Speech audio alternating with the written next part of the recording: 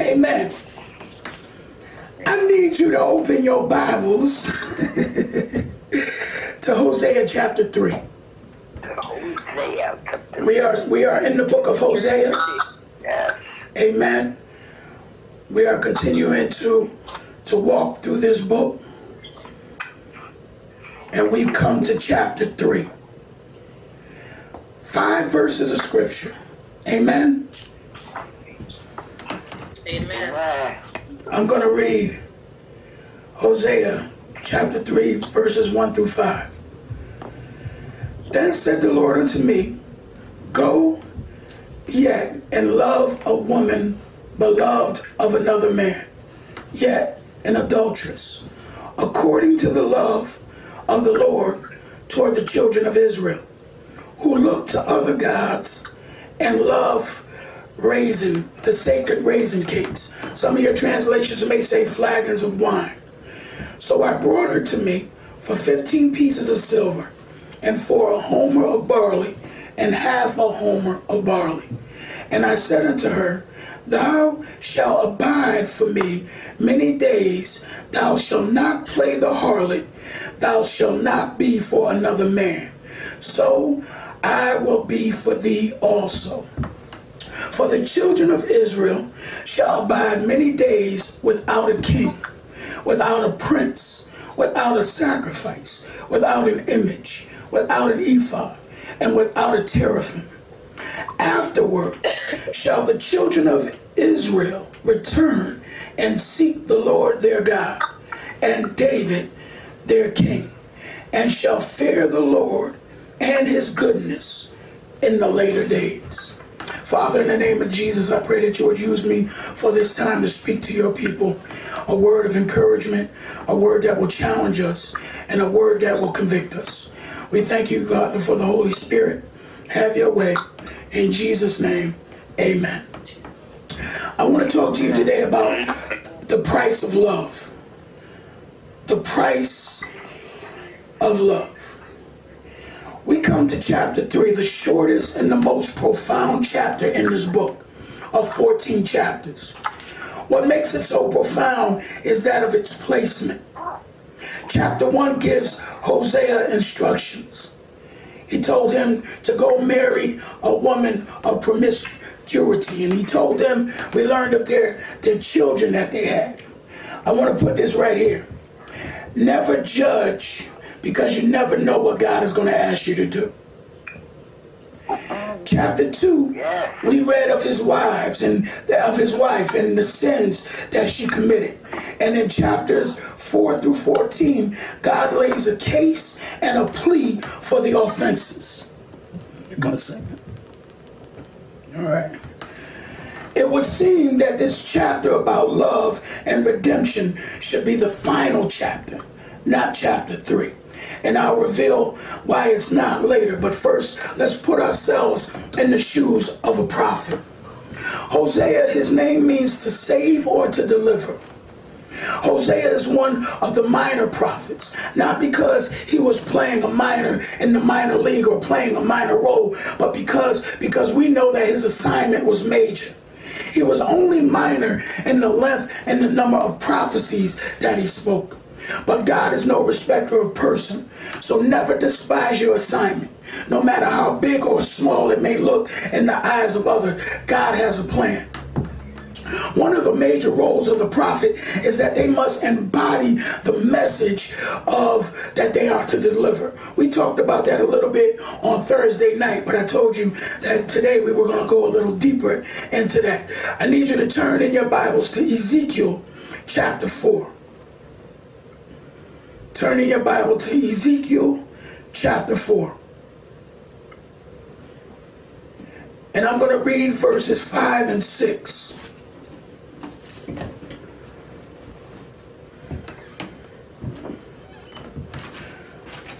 And as I said, one of the major roles of a prophet is that they have to embody the message that they are to deliver. So Ezekiel chapter 4, 5 through 6 says this. He says, For I have laid upon thee the years of their iniquity, according to the number of the days, 390 days. So so shall you bear the iniquity of the house of Israel. This is God talking to Ezekiel. And when you have accomplished them, lie again on your right side, and you shall bear the iniquity of the house of Judah 40 days, as I have appointed thee, each day for a year. So I want you to understand this. Israel's iniquities, the year that Israel went through was 430 days. So Ezekiel was to lie on his side for 390 days, right? And then on the other time, he was supposed to turn and lay another 40 days. That was a physical expression of what Israel was going to encounter spiritually. Now, it's hard to get a church to fast for 2 days, to do anything for a couple of days. But the prophet, he had to lay on one side for 300, a whole year of laying on one side, and then for 40 more days, turn and lay on the other side. And that was going to represent the years of Israel's iniquity.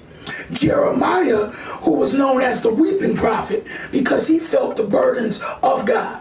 He felt the physical burden of the word that God had given him. So he would always cry because the burden was so heavy. Isaiah also suffered rejection and ridicule because of his message. The burden of the prophet is no easy task. So at this point in Hosea's life, we're not even given a timeline of where they are in the relationship. But we know that they had three children.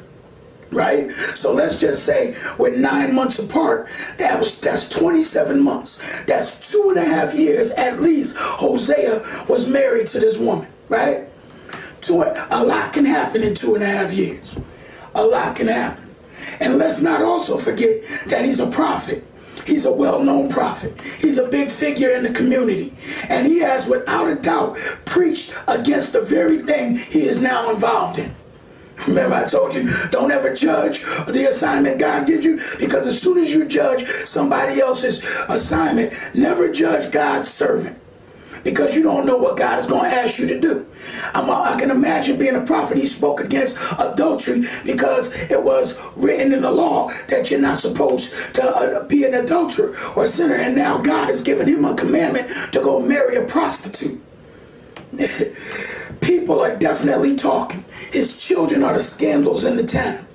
Oh, Hosea, isn't that your father? Isn't that the one who's preaching against, coming against us and telling us that what God is going to do? Isn't he the one that's married to this prostitute? Yeah, I ain't going to say nothing. Yeah. But how does this help his message? I believe it helps his message because it's supposed to give him a heart of compassion. Remember Jonah, who didn't want to go preach to Nineveh? He felt he was going to judge Nineveh. He didn't want to give Nineveh, and then God had to sit him down and give him the example of what he was, because Jonah was so self-righteous in his message that he didn't want to go preach deliverance. So I want you to get that in your mind. I want you to understand the picture of what Hosea is actually feeling and what the assignment that God has given him to do.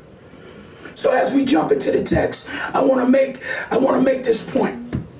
If you're taking notes, write this down. God's purposes always disrupt man's principles. You understand?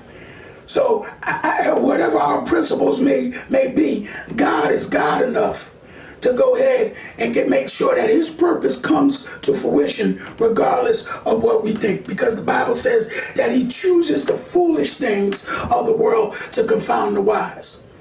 Nobody would have ever thought in their wildest dreams that God would give a prophet this command. Right. But he did. So let's look at it. Let's look at this short little text of Hosea, 5 verses. And we're going to discover a few things. Anybody getting anything so far? Amen. Amen. Amen. Glory. Amen. All right. He says to him, the Lord said unto him, go again and love a woman beloved of another man, an adulteress, according to the love of the Lord toward the children of Israel, who look to other gods and love the raisin cakes, the flagon wines. The instruction is to go again. Go again. We have no patience when it comes time to matters of the heart. We don't have any patience when it comes to things that have to concern our hearts. God doesn't give him instruction to fall in love. He tells him to go love. He says, go again. I understand that you got married. Your heart is broken. You can't understand. But I need you to go again. Now, let me go ahead and put this pastor's clause in this message. Hosea was anointed for this task. So you can't just go out and say, well, I'm going to go marry a prostitute because God going to... You have to be in tune with the voice of God and his assignment for your life. Otherwise, you're going to find yourself in a whole lot of trouble. Amen? So until your life. Until your life is an example. Until your life is an example, until you're fully committed to the Lord and you're in relationship with God, he will not call you to such a severe type of an example so that you don't get it messed up. In other words, Hosea was equipped for the assignment that God had given him. He didn't allow, his circumstances wasn't to go back. He wasn't a man that was involved with promiscuous women. He was a man that was devoted to God and heard the word of the Lord that told him to go do this thing for this purpose. So that's the separating factor. Because a lot of people want to say, well, you know what, and I can go get with my past boyfriend who was no good for me because God is telling me to go again. God is not telling you to go again. Right, right. Somebody say amen. Amen. Amen. So, but what he does is he gives them instruction and he says, because we don't have patience, he doesn't tell him to go fall in love. He says, go love. I want to tell you this. Love is a command, not a condition. Love is a command, not a condition. We do not fall in love because if you fall in love, you can fall out of love. Love in 1 Corinthians chapter 13 is the love chapter. It's patient, kind, long-suffering, bears all things, believes all things, hopes in all things. That is a character that has to be developed. Love is God. And God is specifically telling Hosea to go love like I love. Don't worry about the condition that is going on, but go be love in spite of a condition. That is hard for us as Christians to go be the example of love rather than be because we think the conditions have to be right for us to love. That's not God. Conditions do not have to be right for us to love. Amen? So not only that, but he tells him to go love somebody that is loved by another man. Now, brothers, I saved that message for another day. Sisters as well. Let me just say this. You ever been in a relationship where you love somebody? Me and my daughter would come home and we were listening to the old song by MC Lyte. Some of y'all that's past y'all age, but it was a song called Georgie Porgy that MC Lyte had out, and there was a line in the song where she talks about it's okay if she has other boyfriends, and if he has other girlfriends, side pieces, as long as she doesn't see them, then it's okay. So a lot of times you'll get, if you're in a relationship and somebody in that relationship has been unfaithful, one of the questions that come up is this question right here. Y'all know it before I'm about to even say it. Well, do you love them? See, because maybe we can work through the physical part of what you did, but if the emotions are tied to what you did, then we may have a problem. Right. That's the thought. So it's like, well, if you, I did it, but I don't love her. But this one says, Hosea, God is specifically telling him to go get this woman back and love her, even though she is loved by another man. And she is an adulterer. That is remarkable. That calls for a supernatural type of love to be able to love somebody that is loved by somebody else. Because what this is saying is that, Hosea, I feel my help. I want you to go show show love to someone who is going to always be attacked by somebody or something else that is going to constantly come after it? Yep. Okay. My God. Jesus. And he doesn't even tell Hosea, that he's going to deliver her from either. He doesn't. It's something else to say, go love and don't worry about Hosea, because I'm going to work on her character. I'm going to deliver her. It's going to be all right. He doesn't even give him that clue. So my question is, can you trust God when there is no word for a good outcome? Are you able to trust God when he doesn't say, I'm going to work it out? Because we come into the relationship with God hoping and expecting that God is going to work this thing out. And we preach, God is going to work it out. God is going to make a way. God's going to open the door. But I want to talk to some people that can trust God when God says, I'm not going to make a way. I'm not going to open the door. I'm not going to deliver you. But I'm still going to be God in your life. Yeah. Hallelujah. It can never change. Notice the words just as. He says, I want you to love just as. I want you to go love toward, I want it to be a love toward the children of Israel who look to other gods. Love this woman just as. That means that it is an exact replica, not a knockoff, not an imitation. The command is to love just like the Lord loves. Just like he loves Israel. He said, I want you to go love them just like I love Israel. Check this out. This is so deep. Yet it's not. We are not only made in the image of God. We all know that we're made in the image, right? Genesis, we were created in the image of God.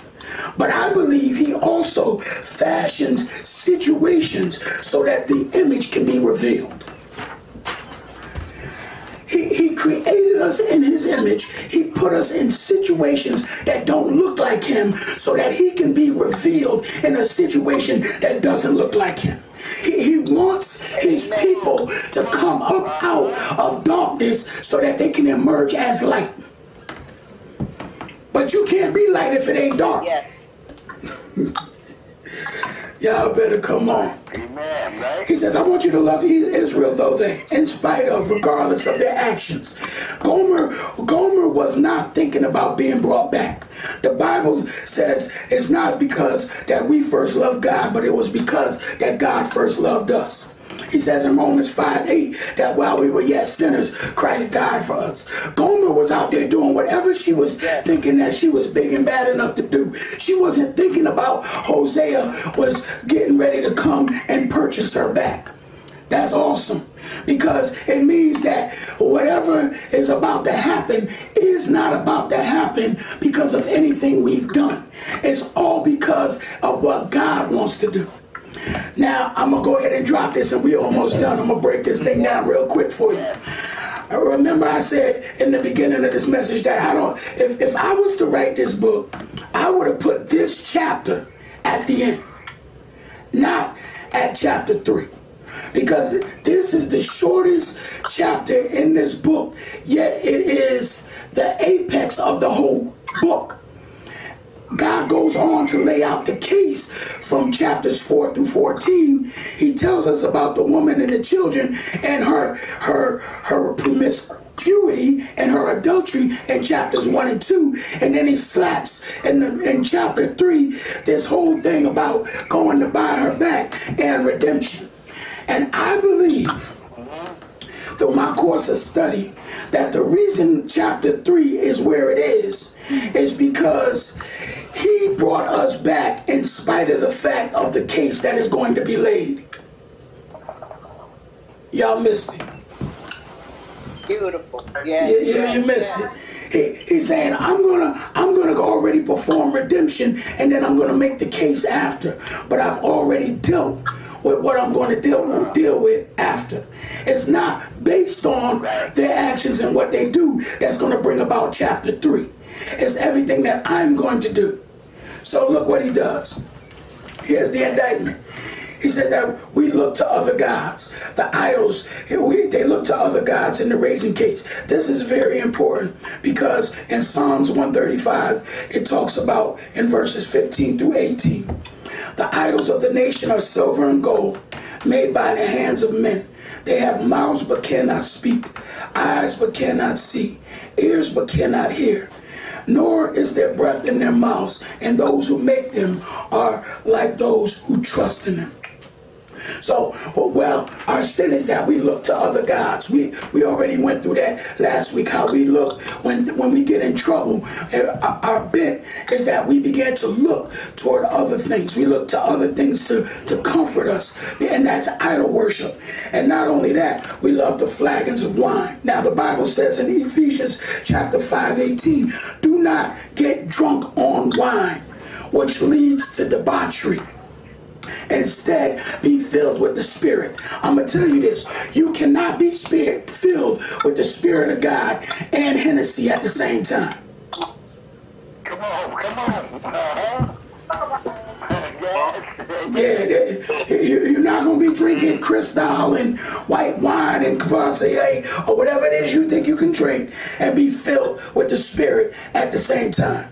Amen. So I'm telling you before we start going into deeper study, because well, is drinking going to send me to hell? I don't believe drinking will send you to hell. It's not the drinking that's going to send you to hell. It's getting drunk and what you're going to do while you're drunk that's going to send you to hell.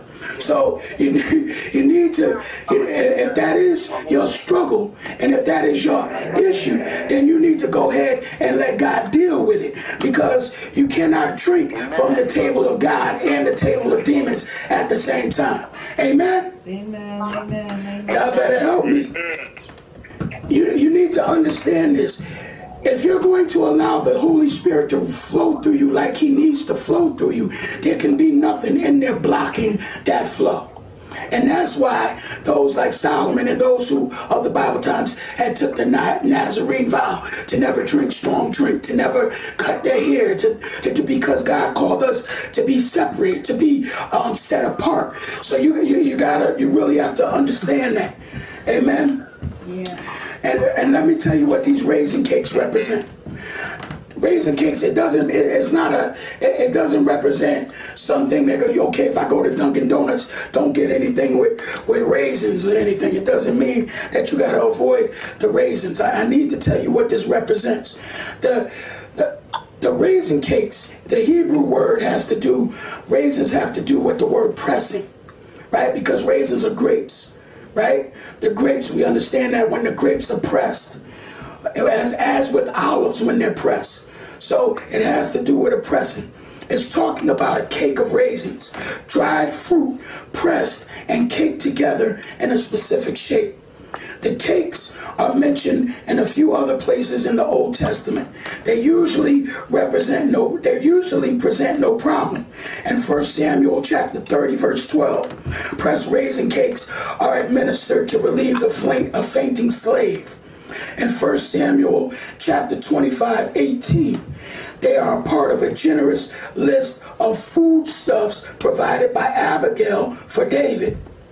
In 2 Samuel 6:19 and in 1 Chronicles 16:3, David hands out raisin cakes to the people after a sacrifice in the temple as a sign of celebration and blessing. So the raisin cakes seem to be the ancient equivalent of really nice chocolate, energy-rich, delicious, and luxurious. In Isaiah 16, verse 7, they're used to represent all the lost prosperity of the nation of Moab. And we're told for the raisin cakes of Ker Hasheth.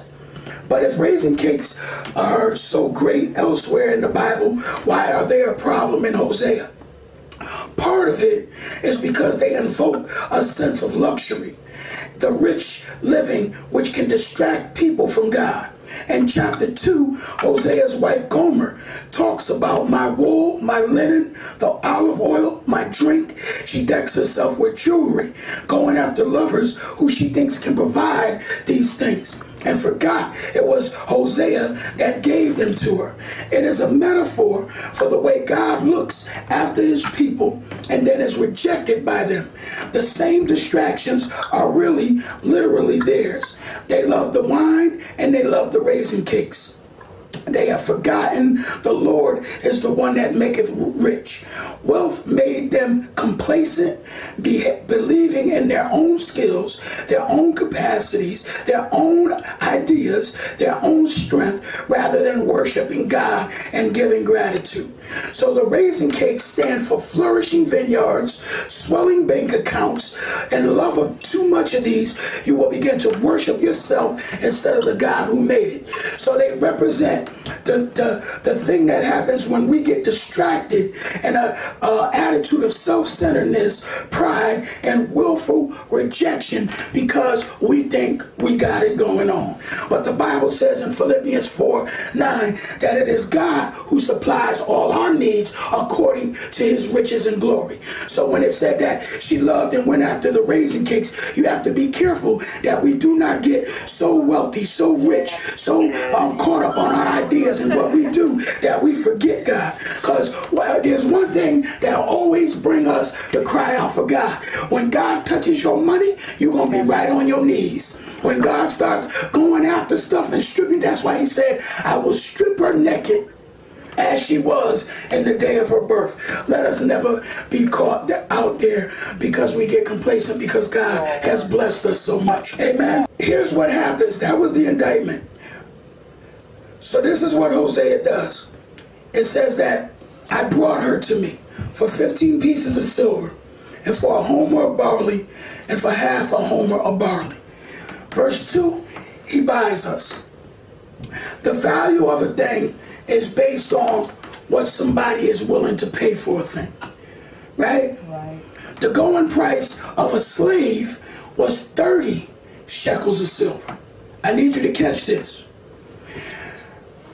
Remember, Jesus was betrayed for 30 pieces of silver. So Hosea goes and he only has 15 shekels of silver. So he's grabbing other stuff to make up the other 15. Mm-hmm. What does that mean? That means that God is willing to go to great lengths to buy us back. That see, when we don't have enough, he's looking for everything. So he will take everything that is in his storehouse to pay for this woman, in spite of the fact that she was out there living a worthless lifestyle. Jesus. Somebody say, thank God for buying us back. Thank God for buying us Thank back. God for buying us back. And in verse 3, he says, I said to her, you shall abide with me many days. You shall not play the harlot. You will not be for another man, so I will be for you. He puts borders around us. Not only does he buy us back, he puts borders around her. The Bible says, abide in me and I'll abide in you, because you cannot do anything on your own. You were bought with a price. He places a hedge of protection around us. In Leviticus chapter 26, the Bible says that God severed us from the nations and he called us to be holy. So what Hosea is telling her is, listen, I paid for you. Now you need to abide with me. The blessing is in the abiding. At that, God puts a hedge around us and he calls us to be separated from other nations. We can't just come into the house of God and still be connected with things that are against his will.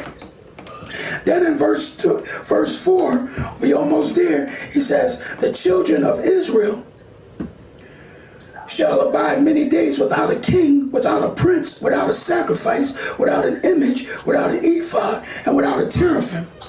That's where God breaks us. We have to learn how to embrace seasons of without. I knew I wasn't gonna get no amens there.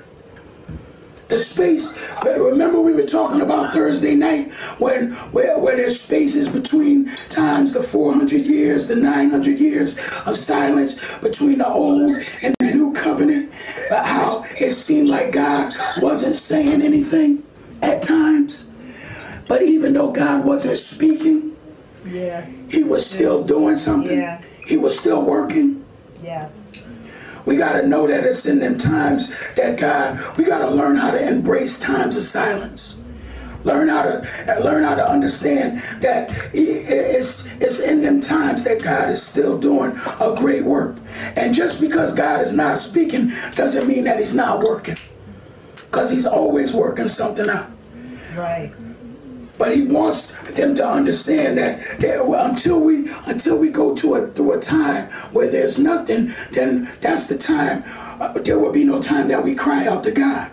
It's during them times where it seems like there's lack, when God is provoking us to cry out to him more, where we're getting our relationship with God is drawing nigh. And so he says this, verse 5, and in my close, he says, afterwards, after the without, after the drying up, after the things begin to look like it's missing, then the children of Israel will return and seek the Lord their God, David their king, and they shall fear the Lord and his goodness all the days, all in the later days. That's where the blessing comes. So she was out there. He went and brought us back. He paid for us. Brings us back. Tells us to sit still. Understands that even though we're without, even in the times of without, as long as we're with him, we can be without. And then he blesses her. The blessing is in the returning. The blessing is in the seeking. The Bible says, seek ye first the kingdom of God and all his righteousness. The blessing says that she's going to be looking for David. That's leadership. You got to understand that there's a blessing and honor in your leadership. There's a blessing in being faithful to what God has called you to be faithful. And then he says, I'm going to bring about a true blessing in the later days. The wisdom is the blessing of the later days. So as I close this message talking about the price of love, listen to this. God made an investment and knows how to hold out until the value of that investment increases. You understand? A lot of times when you get into investing things, you got to know that when you buy something, it may not be of value yet, but the longer you hold it, the more valuable it becomes, right? Yeah. So God buys shares in what nobody else will invest in. When people are pulling out, God is putting in. Right. Jesus. Yes. Because he knows that one day what they did not want, they're going to want more of. Right. They're going to desire what he invested in. And I believe that's what God does with his people. He buys us, he sets us apart. He fills us with his spirit. He moves in us and he brings up our value. And the price of love is who is being willing to invest. If you're not, you can't say you love something if you're not willing to invest in it. Yeah. You can't just say, because love is an action word. So if you're going to love, you got to be willing to invest. Our sister, Marjorie, said, you know, we got to be, we need to come together, and God is working on relationship. But relationship can't be built where there's no investment. Yeah. And so the more we give into, or the more we invest time, the more we invest our talents, the more we invest our treasures, that's when the value of something increases. Yeah. That's why the body of Christ is so valuable to others, and others can just do without it. Because when you invest in something, you can't do without the house of God. Amen? Amen. And you got to understand that when you invest, God says, I want you to invest not in good stock. I want you to invest in God's stock. Stock that never loses its value. It doesn't fluctuate because of what's going on around it. And the blood is the greatest purchasing power. We were brought with the precious blood of Jesus Christ.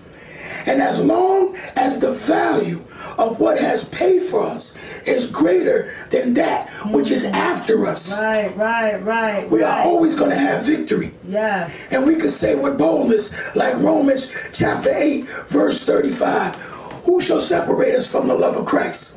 Shall tribulation, distress, persecution, famine, nakedness, peril, sword, as it is written. All day long we are being killed. We are being counted as sheep for the slaughter. But in all these things, that includes Corona, we are more than conquerors through him that loved us. For I am persuaded that neither death, nor life, nor angel, nor principalities, nor powers, nor things present, nor things to come, nor height, depth, or any other creature shall be able to separate us from the love of Christ, the price that he paid. Somebody give God some praise. Hallelujah. Hallelujah. Thank you, Jesus. Praise your name, Lord. I thank you, God, for this word. Hallelujah. Praise your name, God. We thank God for his word. I want you to be encouraged no matter what's going on. God paid a high price for us. And he's not going to allow anything that comes our way or comes after us to go ahead and defeat us. You got to know that. As we get closer and closer to an end of a thing, let us not lose hope on what the big picture is. That we continue to do the work that God has called us to do. That we continue to stand firm. That we continue to trust and believe God. So Father, I pray protection over your people. I thank you, God, that you've given us strong soldiers. People who are willing to trust your word. Trust in even what things that they can't see, that knowing that, God, you are in control. We thank you that you're raising up an army, a mighty army. And we give you glory for it. So as we go through this day, let this word seep into our heart. Thanking you for the price that you paid, for sending your only son, Jesus Christ, to die for our sins. We know that we don't live in condemnation. You didn't wait for us to get perfect. We already know we are not perfect. We don't have to think we're cursed. We don't have to think that just because something touched us, where there's something wrong in our life. Because God, we all got a little bit of wrong in our life. But we thank you for the right in our life. And that's you. It's by your righteousness, by your blood, that we stand full. In Jesus' name we do pray. Amen.